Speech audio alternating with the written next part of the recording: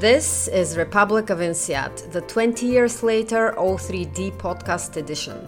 I am Milena Ivanova and will be your host in this limited series. So, here we are, 20 years later, hopefully all the wiser, naturally smarter, and as charming as ever.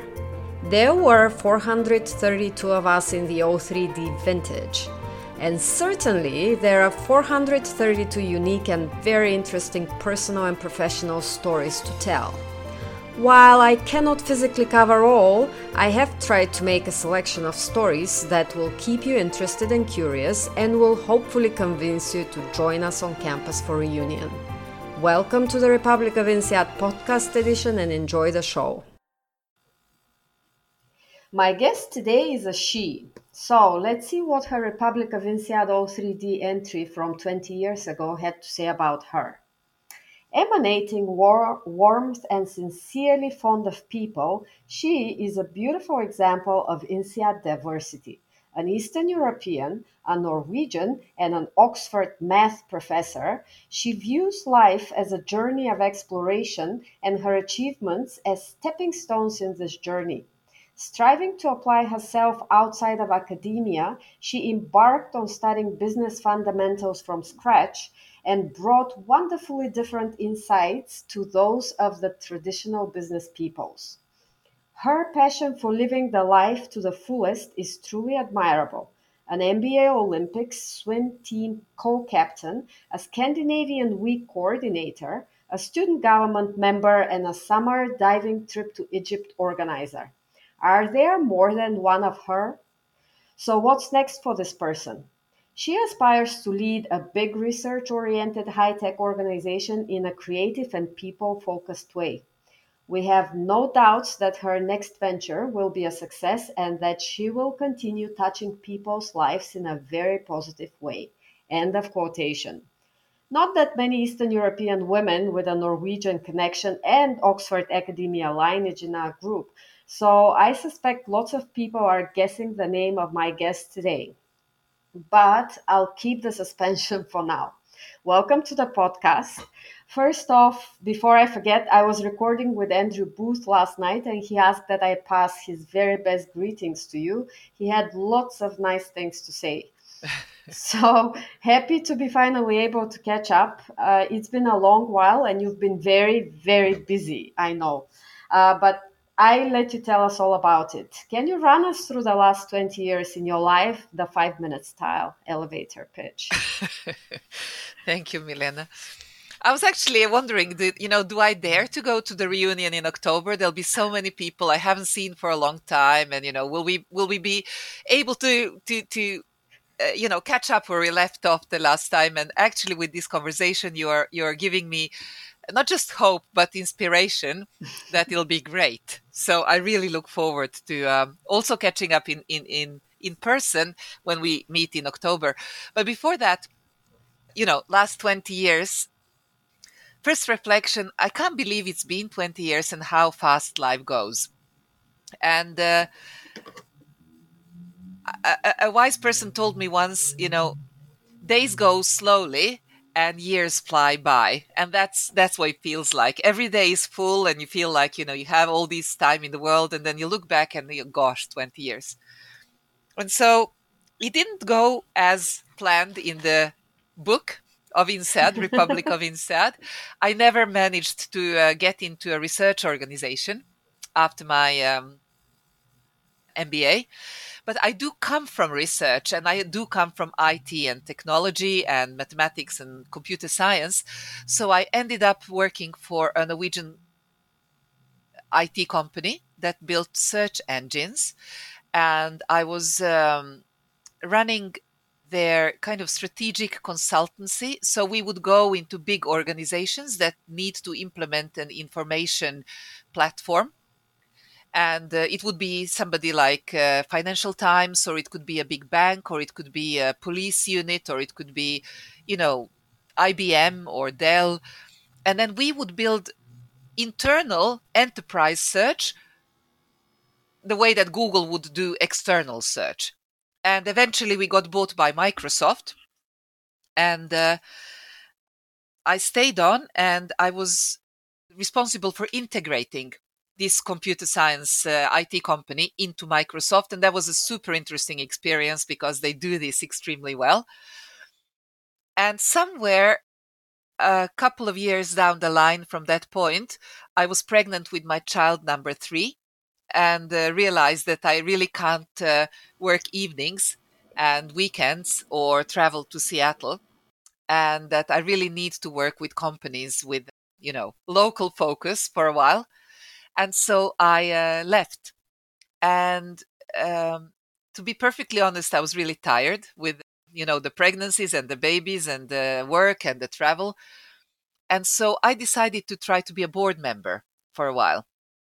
And I was very lucky with timing because Norway had just introduced quota equality, if you wish. So either sex, at least 40% on the board. And they were looking for women with P&L background, leadership background. And the only women that they could find in those positions in Norway were either in shipping or in finance.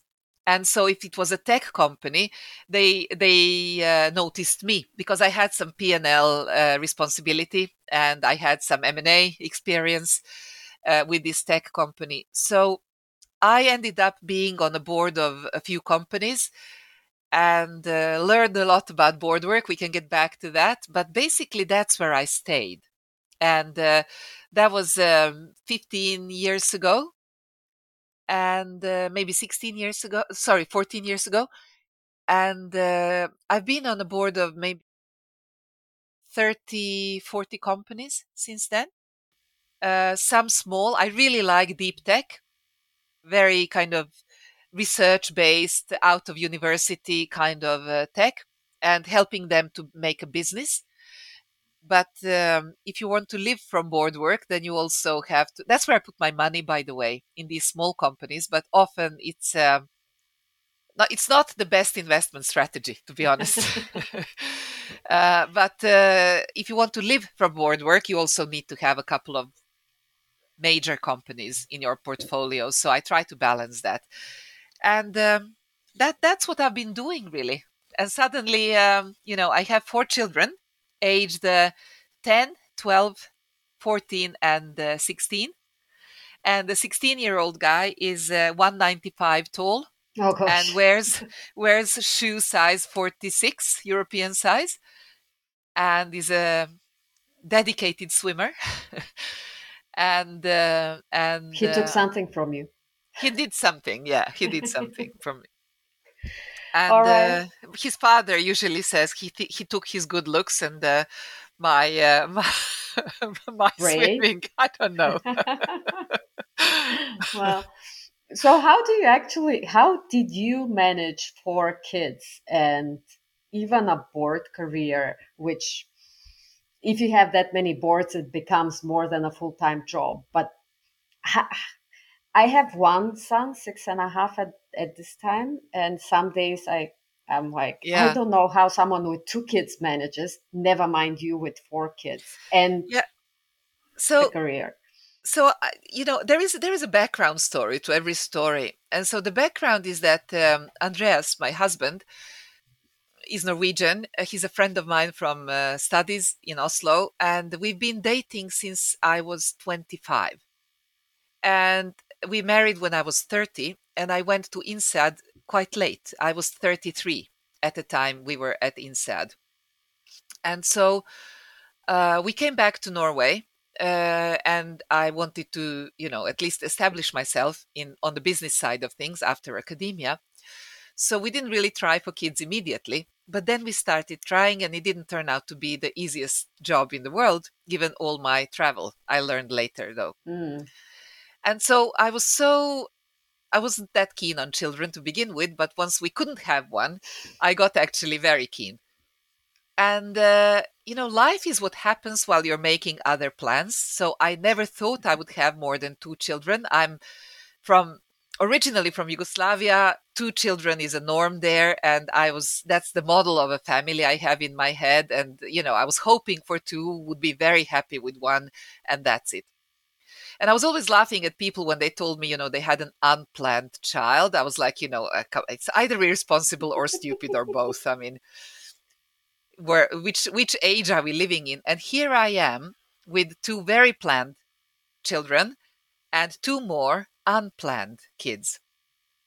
And so, but once you wish for them, and you end up in a situation where you actually are pregnant, you are grateful, Yeah. although surprised.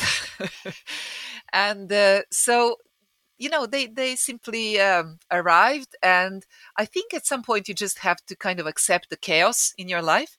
Mm. And there is always both more children and more activity and more work to be done than you can possibly achieve. So this wish for control and wish for perfection, you have to leave at the door, whatever door you're entering. And you kind of learn to go with the flow and to do your best, and sometimes accept that it's nowhere near what you maybe are capable of doing or you wish you were doing, but it just has to be good enough. Mm. And after all these years, I've also been an entrepreneur the last 5 years, and it was actually a very bumpy ride. And I can tell you all kinds of fuck ups I've done with that as well. But just a couple of months ago, really, a half a year ago, I discovered a book by somebody called Benjamin Hardy and the guy called Dan Sullivan. And Dan Sullivan is a really, really good mentor to some of the best entrepreneurs in the US, at least. And they wrote about this book called Focus. It's the gap, not the gain. Gain, not the gap, basically.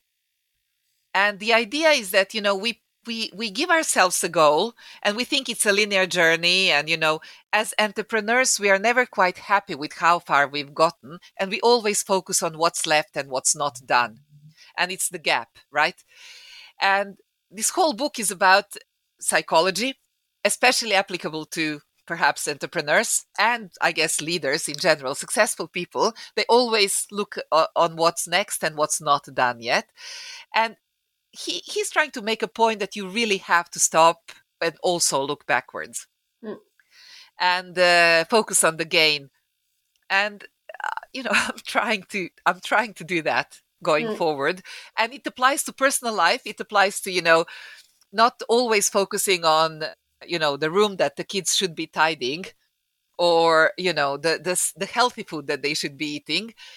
It focuses on all the good stuff that they are doing at the moment and what they're good at, but it goes for me as well.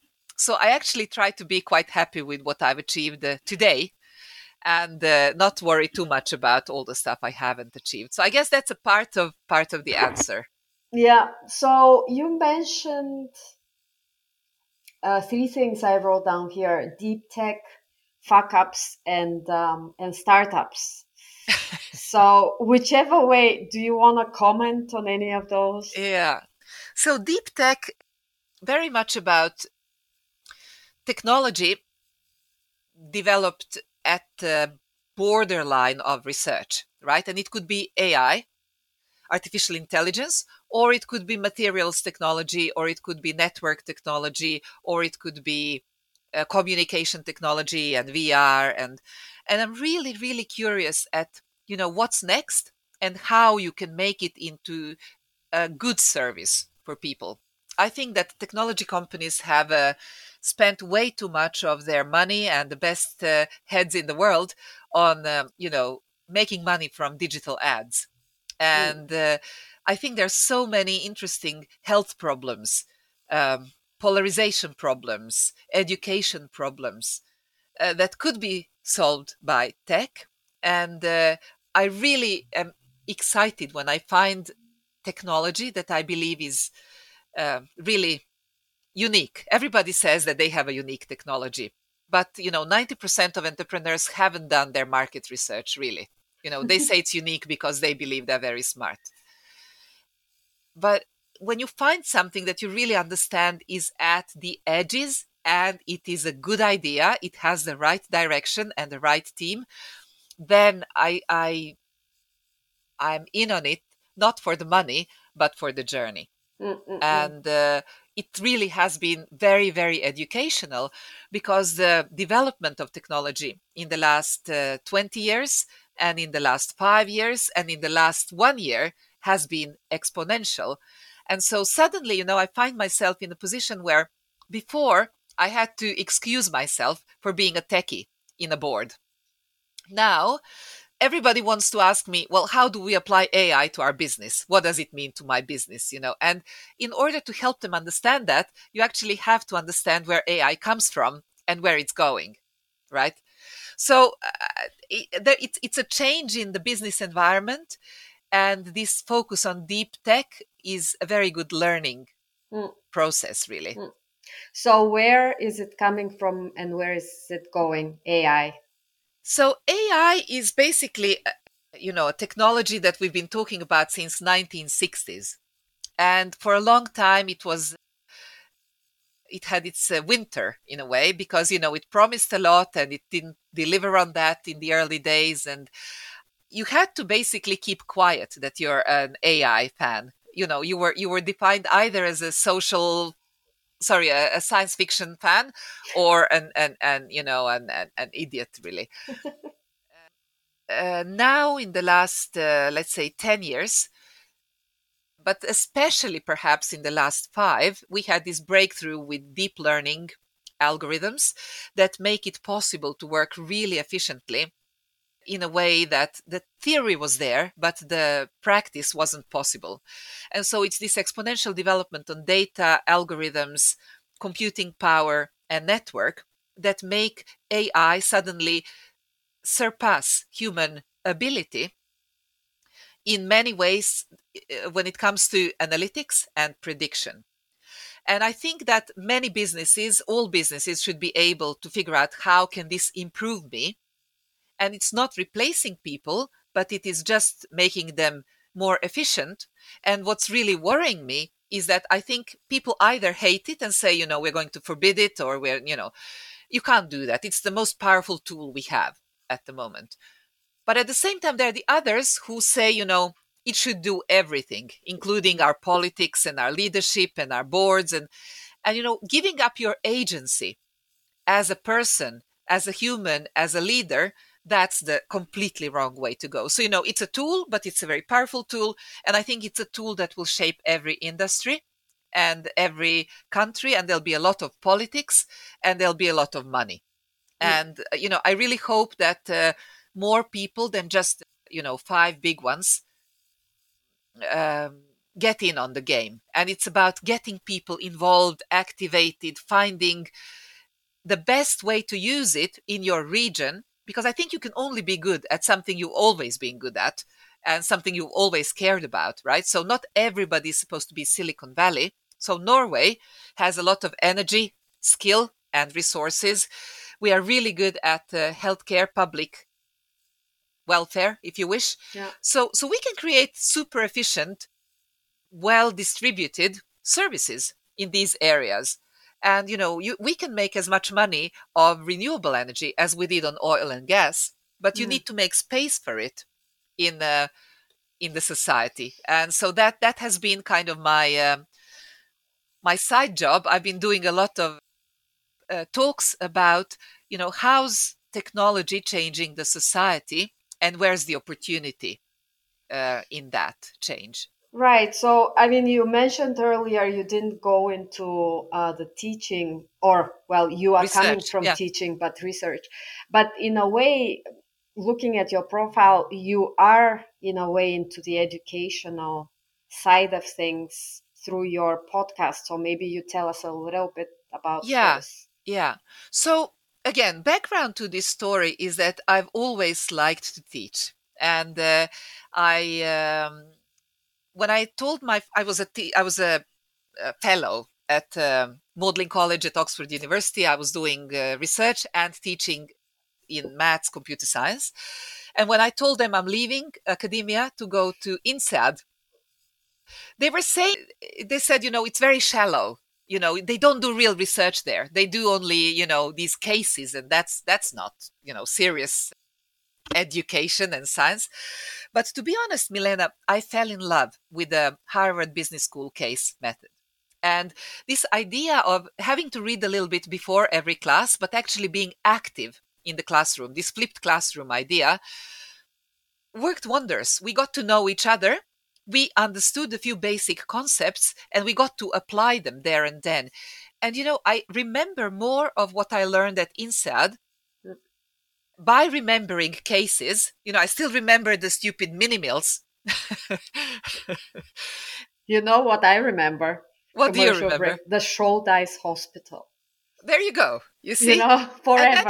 And then you can backtrack to the concepts that it was supposed to teach you, right? And you can Yeah. also think about what has changed.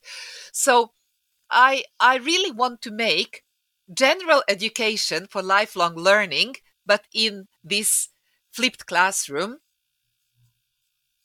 model available.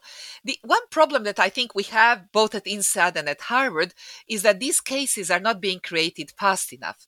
Mm, I know that INSEAD has a case factory, and I really hope that we all can contribute to this case factory, not just a couple of professors, because innovation is going so fast that mm, I think you need to create 100 new cases, 10 per subject or 5 per subject every year, mm. right? Or you need to update them.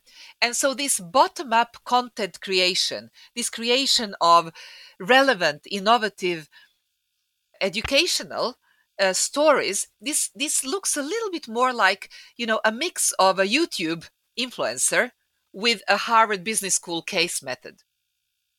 And so the third idea here I had a few years ago is that podcasts are wonderful.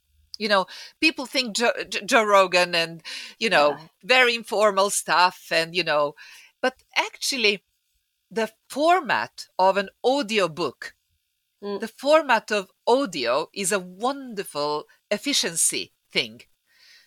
I've been hooked on Audible yeah. for the last really 5 years, and I just checked my library there, and I have 670 books from Audible. Now, I should really have 5 times 12 because that's the Yeah. sale that they gave me. But because they keep recommending books in a really good way, I've discovered books that I wouldn't have discovered otherwise. And because I can listen to these books while I drive or while I sit on a plane or while I weed my garden, I've actually found time to read that I haven't had since high school, really, Yeah. And so I think that by combining sound with the Harvard Business School case method by a new way to produce content that is also moving faster, Mm, with the yeah. times, I think we could create a really interesting lifelong learning institution. And it would be kind of a flexible micro learning thing that you don't necessarily need to get a degree, but it would be nice to get some badges or something. And I think that if you show this interest to learn new stuff and you learn it from a relevant source, maybe the employers could also fund it. Maybe the employers could incentivize you. Maybe you could get an extra week free because you have spent a week of your personal time actually educating yourself. you Mm, know so I think there are so many new business models. There are new ideas also for the development of society, because I think many countries talk about lifelong learning. I think the biggest political problem we have with AI and with all the development is the jobs situation.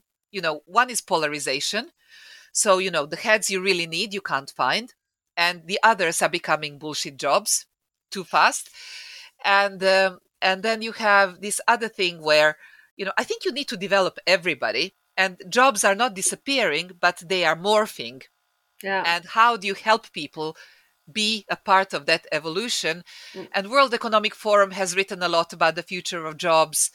OECD has great reports on this. Everybody agrees that this is a problem. Nobody really has a solution. yeah. Yeah.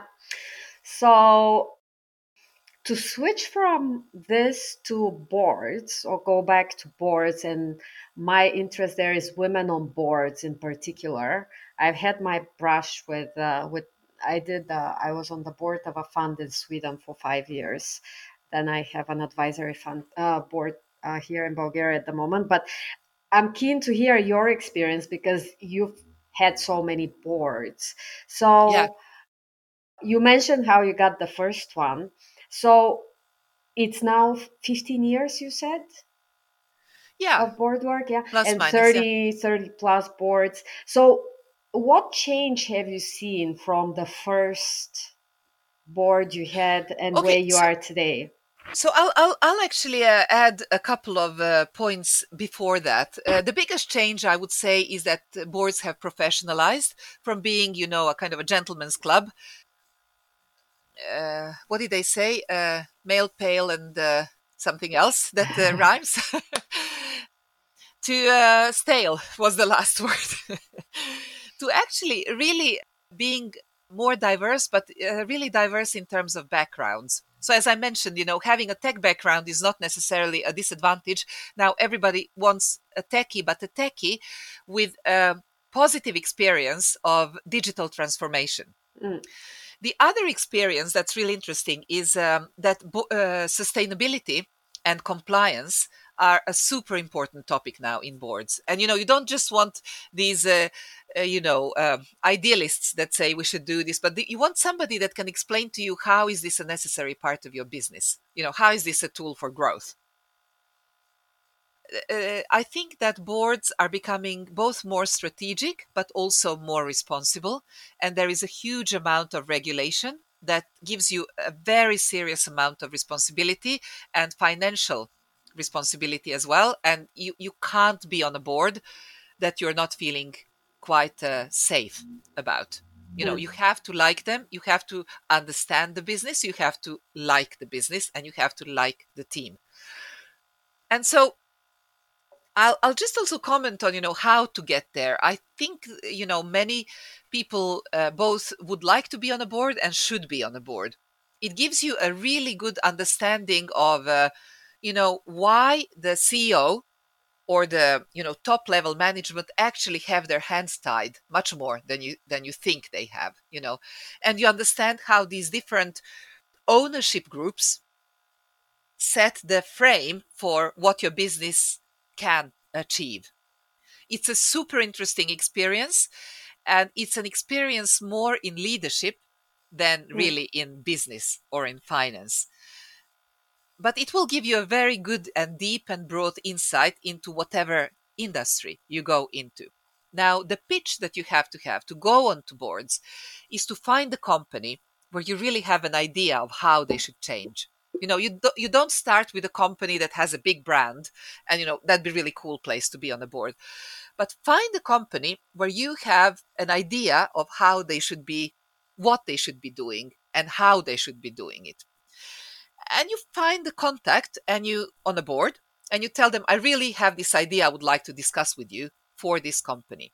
And always think about what you can contribute to the company and not what the company can give you, because too many people say, I want to go on a board because my it's very CV. good for relations and I want to learn. Yeah. Mm, And nobody needs a board member so they could educate the board member. Actually, they want a board member that will help them change their game. Now, the problem that most companies have is that you can't have a board member that is great in finance, great in legal, great in organizational, great in operational, and great in tech, let's say digital. So you need to make a team, but you need this team to be able to work together. So very often, the biggest mistake I've made on boards is that, I was really good in digital transformation and disruption, but I was very impatient and I was frustrated with all these CEOs with corporate background, with industrial background, with financial background that really didn't believe that this digital transformation is that important and that fast. And so I was actually an element of frustration in that board. So I have learned how to work now with the organization and with the leadership and with the board, so that, we push the process and the agenda, but it's not just my agenda, it's the board's Mm, agenda. And it's a special dynamics, and they really need you to help them, but they want to be a part of the process, and yeah. you want to be a part of all the other processes, not just whatever is your strength. Mm, So I think finding companies you really would like to transform, and if that exact company doesn't have a board position for you, you'd be surprised how the investor person that you're trying to sell this idea to, without asking for anything back, will suddenly figure out where to use you mm, elsewhere, mm, because they really need people who can help them change their game. mm, And I can really recommend working on boards. And if you're on a board, I can also recommend being an investor. And I mm, wasn't a big investor in these companies I was in, but I always try to have a little skin in the game, because it makes you think very differently about the investments, about the timeline, about the kind of people you get in. And I recommend boards. And I think this idea of, having women on boards, that's very old news in Norway. Now it's about, having age diversity. We want young people, but actually I'm beginning to insist on actually keeping some of the old people as mm, well, yeah. because I think there is a very extreme age discrimination now, where everybody wants, people straight out of university and the new heads. But if they don't use and develop the old heads, you lose the industrial strength you have. Mm, So anyway, I yeah. think boards have become a more interesting place to participate, and I think it should be a goal to all of us at INSEAD to have one or two. I live from this, so I can, because I don't have a full-time job, I can allow myself to have more. But a board actually requires more than the hours that you're there. Yeah. It requires you to do all this thinking and working in between the meetings, Mm, which is why I'd say one board position is maybe kind of a 20% yeah. position if Yeah. you're a member, and the 50% position if you're a chairman. Yeah. Yeah.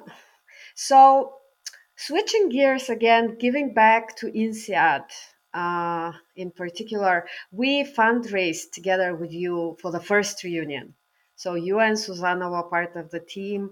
And I just want to, as we are since then, we've gone to from strength to strength. So, we have 430,000 in our fund at the moment, but we want to get even better there. So, the what is the what would you say about giving? Yeah, so I think there is a very hard competition between the business schools, and all of us that have been to INSEAD like INSEAD, hopefully. I love it because I think it has diversity at a level that I haven't seen anywhere else, but at a very high level. So it's different, both ethnicities, but also way of thinking, way of choosing to live your life afterwards, and entrepreneurship. It's not big industrial companies. It's this combination of big industrial and public sector and entrepreneurship that I really, really love about INSEAD. And so I think we need to help them keep developing. And I know that it costs a lot of money. So the way I see this fund is not just, a nice new building or a couple of studentships, but actually uh, a safety, a security, a financial kind of backing, so that the school can continue to attract really cool professors, that it can develop the professors it has by attractive salaries, and that it can continue to develop perhaps even the services that it offers. Maybe this will be what it takes to get into lifelong learning in a profitable way. Mm, Maybe this will be what it takes to define a new area, a new chair, and the ecosystem around it, to actually build whatever you need to build in order to be ahead of the game. I love the quote. I often quote three criminals actually when I do my talks. One is Willie Sutton, that used to rob banks, and he was asked, "Why do you rob banks, Willie?" Well, because that's where the money is. So it's a good business strategy to go where the money is. And the other one is Wayne Gretzky. Why is it so good to play hockey? Well, it's because I'm not where the puck is; I'm where the puck is going to be. And so I think this will help INSEAD be where the puck is going to be. Mm. And the last one is actually my old boss that got indicted for stuff that I won't go into now, but a super good techie guy, a super good business guy, a super good sales guy. And we grew early point from 120 employees to 1,000 employees in 3 years in this company that got bought by Microsoft, and it's a great company. And he used to remind us that speed is no replacement for direction. So having the stability of financial background like these funds that we are creating will also give INSEAD the patience, the resilience to keep going at the path, even if it takes maybe 5 years longer than originally planned. So I think what Ilian is doing now, what has been done through his agency, basically at INSEAD and his team, and it's great stuff.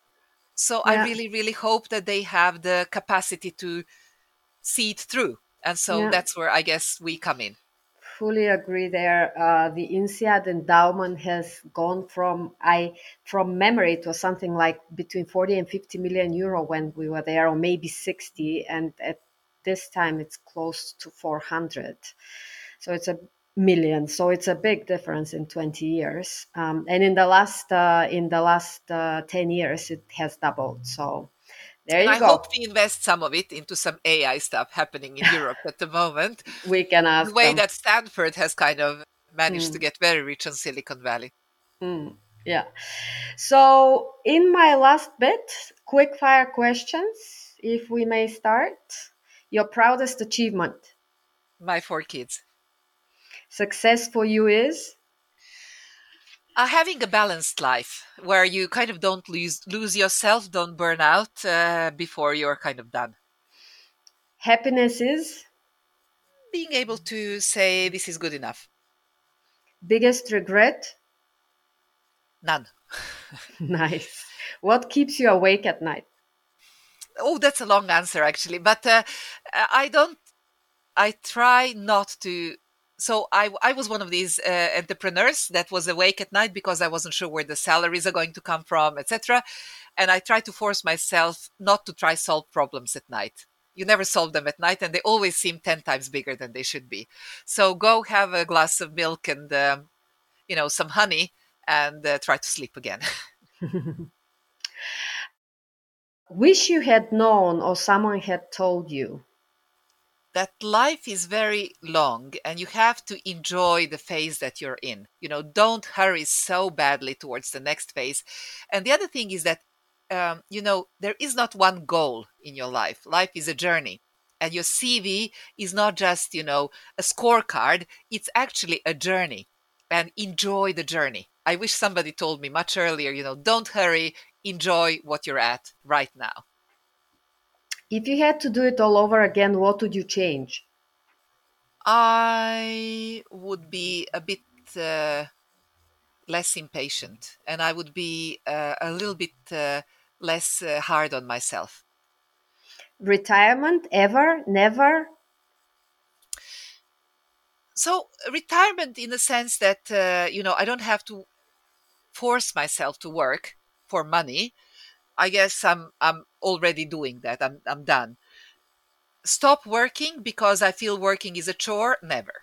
I really believe that, I think many of us will live until we are 100 because of all the medical stuff. I hope I keep my mind quite long, and I hope that I keep it busy with something that allows me to enjoy life, and it could be caring about grandchildren, but it could also be renovating an old house in Montenegro, and it could be learning new stuff about the latest in AI. Yeah, yeah, yeah. I'm with you there. So, if you had to pick one book everyone should read, what would you recommend? Oh, The Gain, Not the Gap, and the same team has written Who, Not How. I think INSEAD guys need to read that. But a book that I really really enjoyed is called AI Superpowers by a guy called Kai-Fu Lee, and he talks about how China and US are the only superpowers in AI going forward. Why? And how differently they go about it, and how important culture and history is in developing your future in technology. And it's a really really cool book, and it's related to something a woman called Mariana Mazzucato writes a lot about mission based economy, which I really think is a very interesting reading. And if I Mm, may one more, Joseph Stiglitz has a really good book about explaining this transition from market liberalism to this more kind of you know stakeholder economy, triple bottom line, new way of thinking about creating value and what's value. And I think we need to read that, because we've been educated in this Chicago School of Economics, mm, very kind of markets fix everything, yeah. and yeah. Most admired public person for you? Oh, oh, I don't know, a lot. Yeah, I really do, I can't. Let's say Ursula von der Leyen at the Okay. moment. Hmm. Most despised public person? Donald Trump, Okay. Last one. Are you coming to reunion? absolutely. Nice. So, as a reminder to everyone, October 6th and 7th with gala at the Chateau on the 7th, by the way. So, bring your dresses and your black tie. And this was a conversation with Sylvia Seres. It's official now. For those who didn't guess it so far, chief editor and founder of Lorne.tech, independent director, a mother of four, and I suspect an inspiration to many. Thank you so very much, Sylvia, for your time and for your generosity. And looking forward to seeing you live back in Fonti Thank you soon. so much. You were listening to the Republic of INSEAD 20 Years Later 03D podcast edition. It is my hope to remind everyone what an interesting and, dare I say, colorful bunch of people we are, and how much we can contribute to each other, be it through ideas, knowledge, or mere inspiration. The podcast is inspired by the original Republic of INSEAD yearbook, produced on paper 20 years ago by Oliver Bradley and team. Thank you, Ollie and team, for this contribution to our class's memory and for letting me continue in the tradition, title and inspiration included. Creator and author of the Republic of INSEAD 20 Years Later 03D podcast edition am I, Milena Ivanova. Original music by Peter Dundakov with help from Dare Films Productions. Stay tuned for more, and remember to book your tickets for the 20-year reunion in Fontainebleau, October 6th-8th, 2023. Thank you for listening.